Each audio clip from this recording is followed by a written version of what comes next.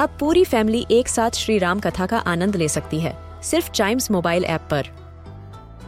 जानिए श्री राम के बचपन से लेकर दशानन वध तक का सफर।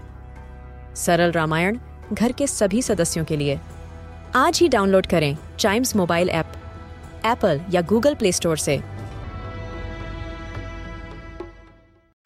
This is Chimes Radio original podcast. 5 oceans, 7 continents, and so many countries. In this geography podcast, we explore the world with our little explorers. Talk about the countries, their flags, and lots more. In the African continent, there are many countries whose names rhyme, like Zambia, Namibia, Libya, and the Gambia. So the one that we are going to talk about today is the smallest country in mainland Africa, and it is the Gambia.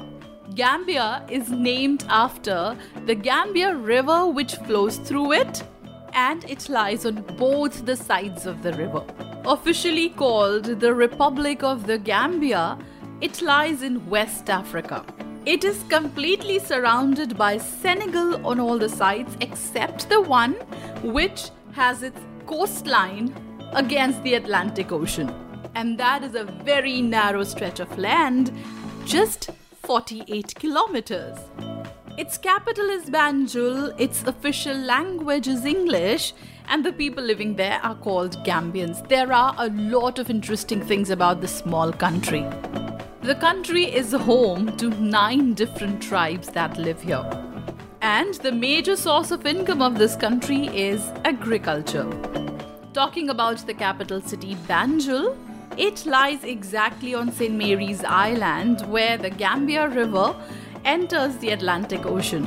There are grassy floodplains inside where there are mangroves near the coast, and it gives the Gambia its distinct savanna region.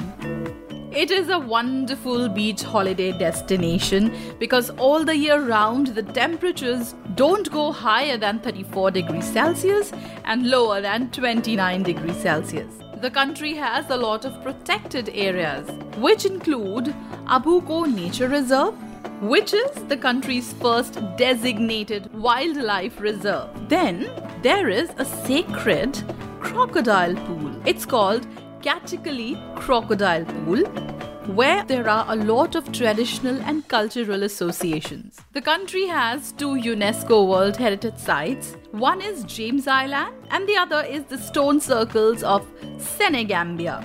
The country got its independence from British in 1965, and ever since the elections take place in the country, and the way they conduct elections and voting is very interesting. They keep canisters or make a hole in the earth, and there against the candidate's name, people are supposed to throw marbles, and the candidate who gets the maximum number of marbles wins the election. Doesn't that sound like a kid's play? It certainly does, and it definitely is interesting. And do you know what do Gambians do on Sunday? Nothing. Only they have a nice time. Happy times. Because they believe that whatever they do on Sunday gets repeated in future. So they choose to do things which give them happiness. Now let's take a look at the flag of the Gambia. The Gambia's flag is a horizontal tricolor with top stripe of red, middle stripe of blue, and lowermost stripe of green in color. And each of these bands are separated by 2 white narrow bands. So that's the flag of the Gambia for us. To know about other countries, their flags, and interesting things about them, listen to more episodes of this podcast. And don't forget to like, follow, and share Little Explorers.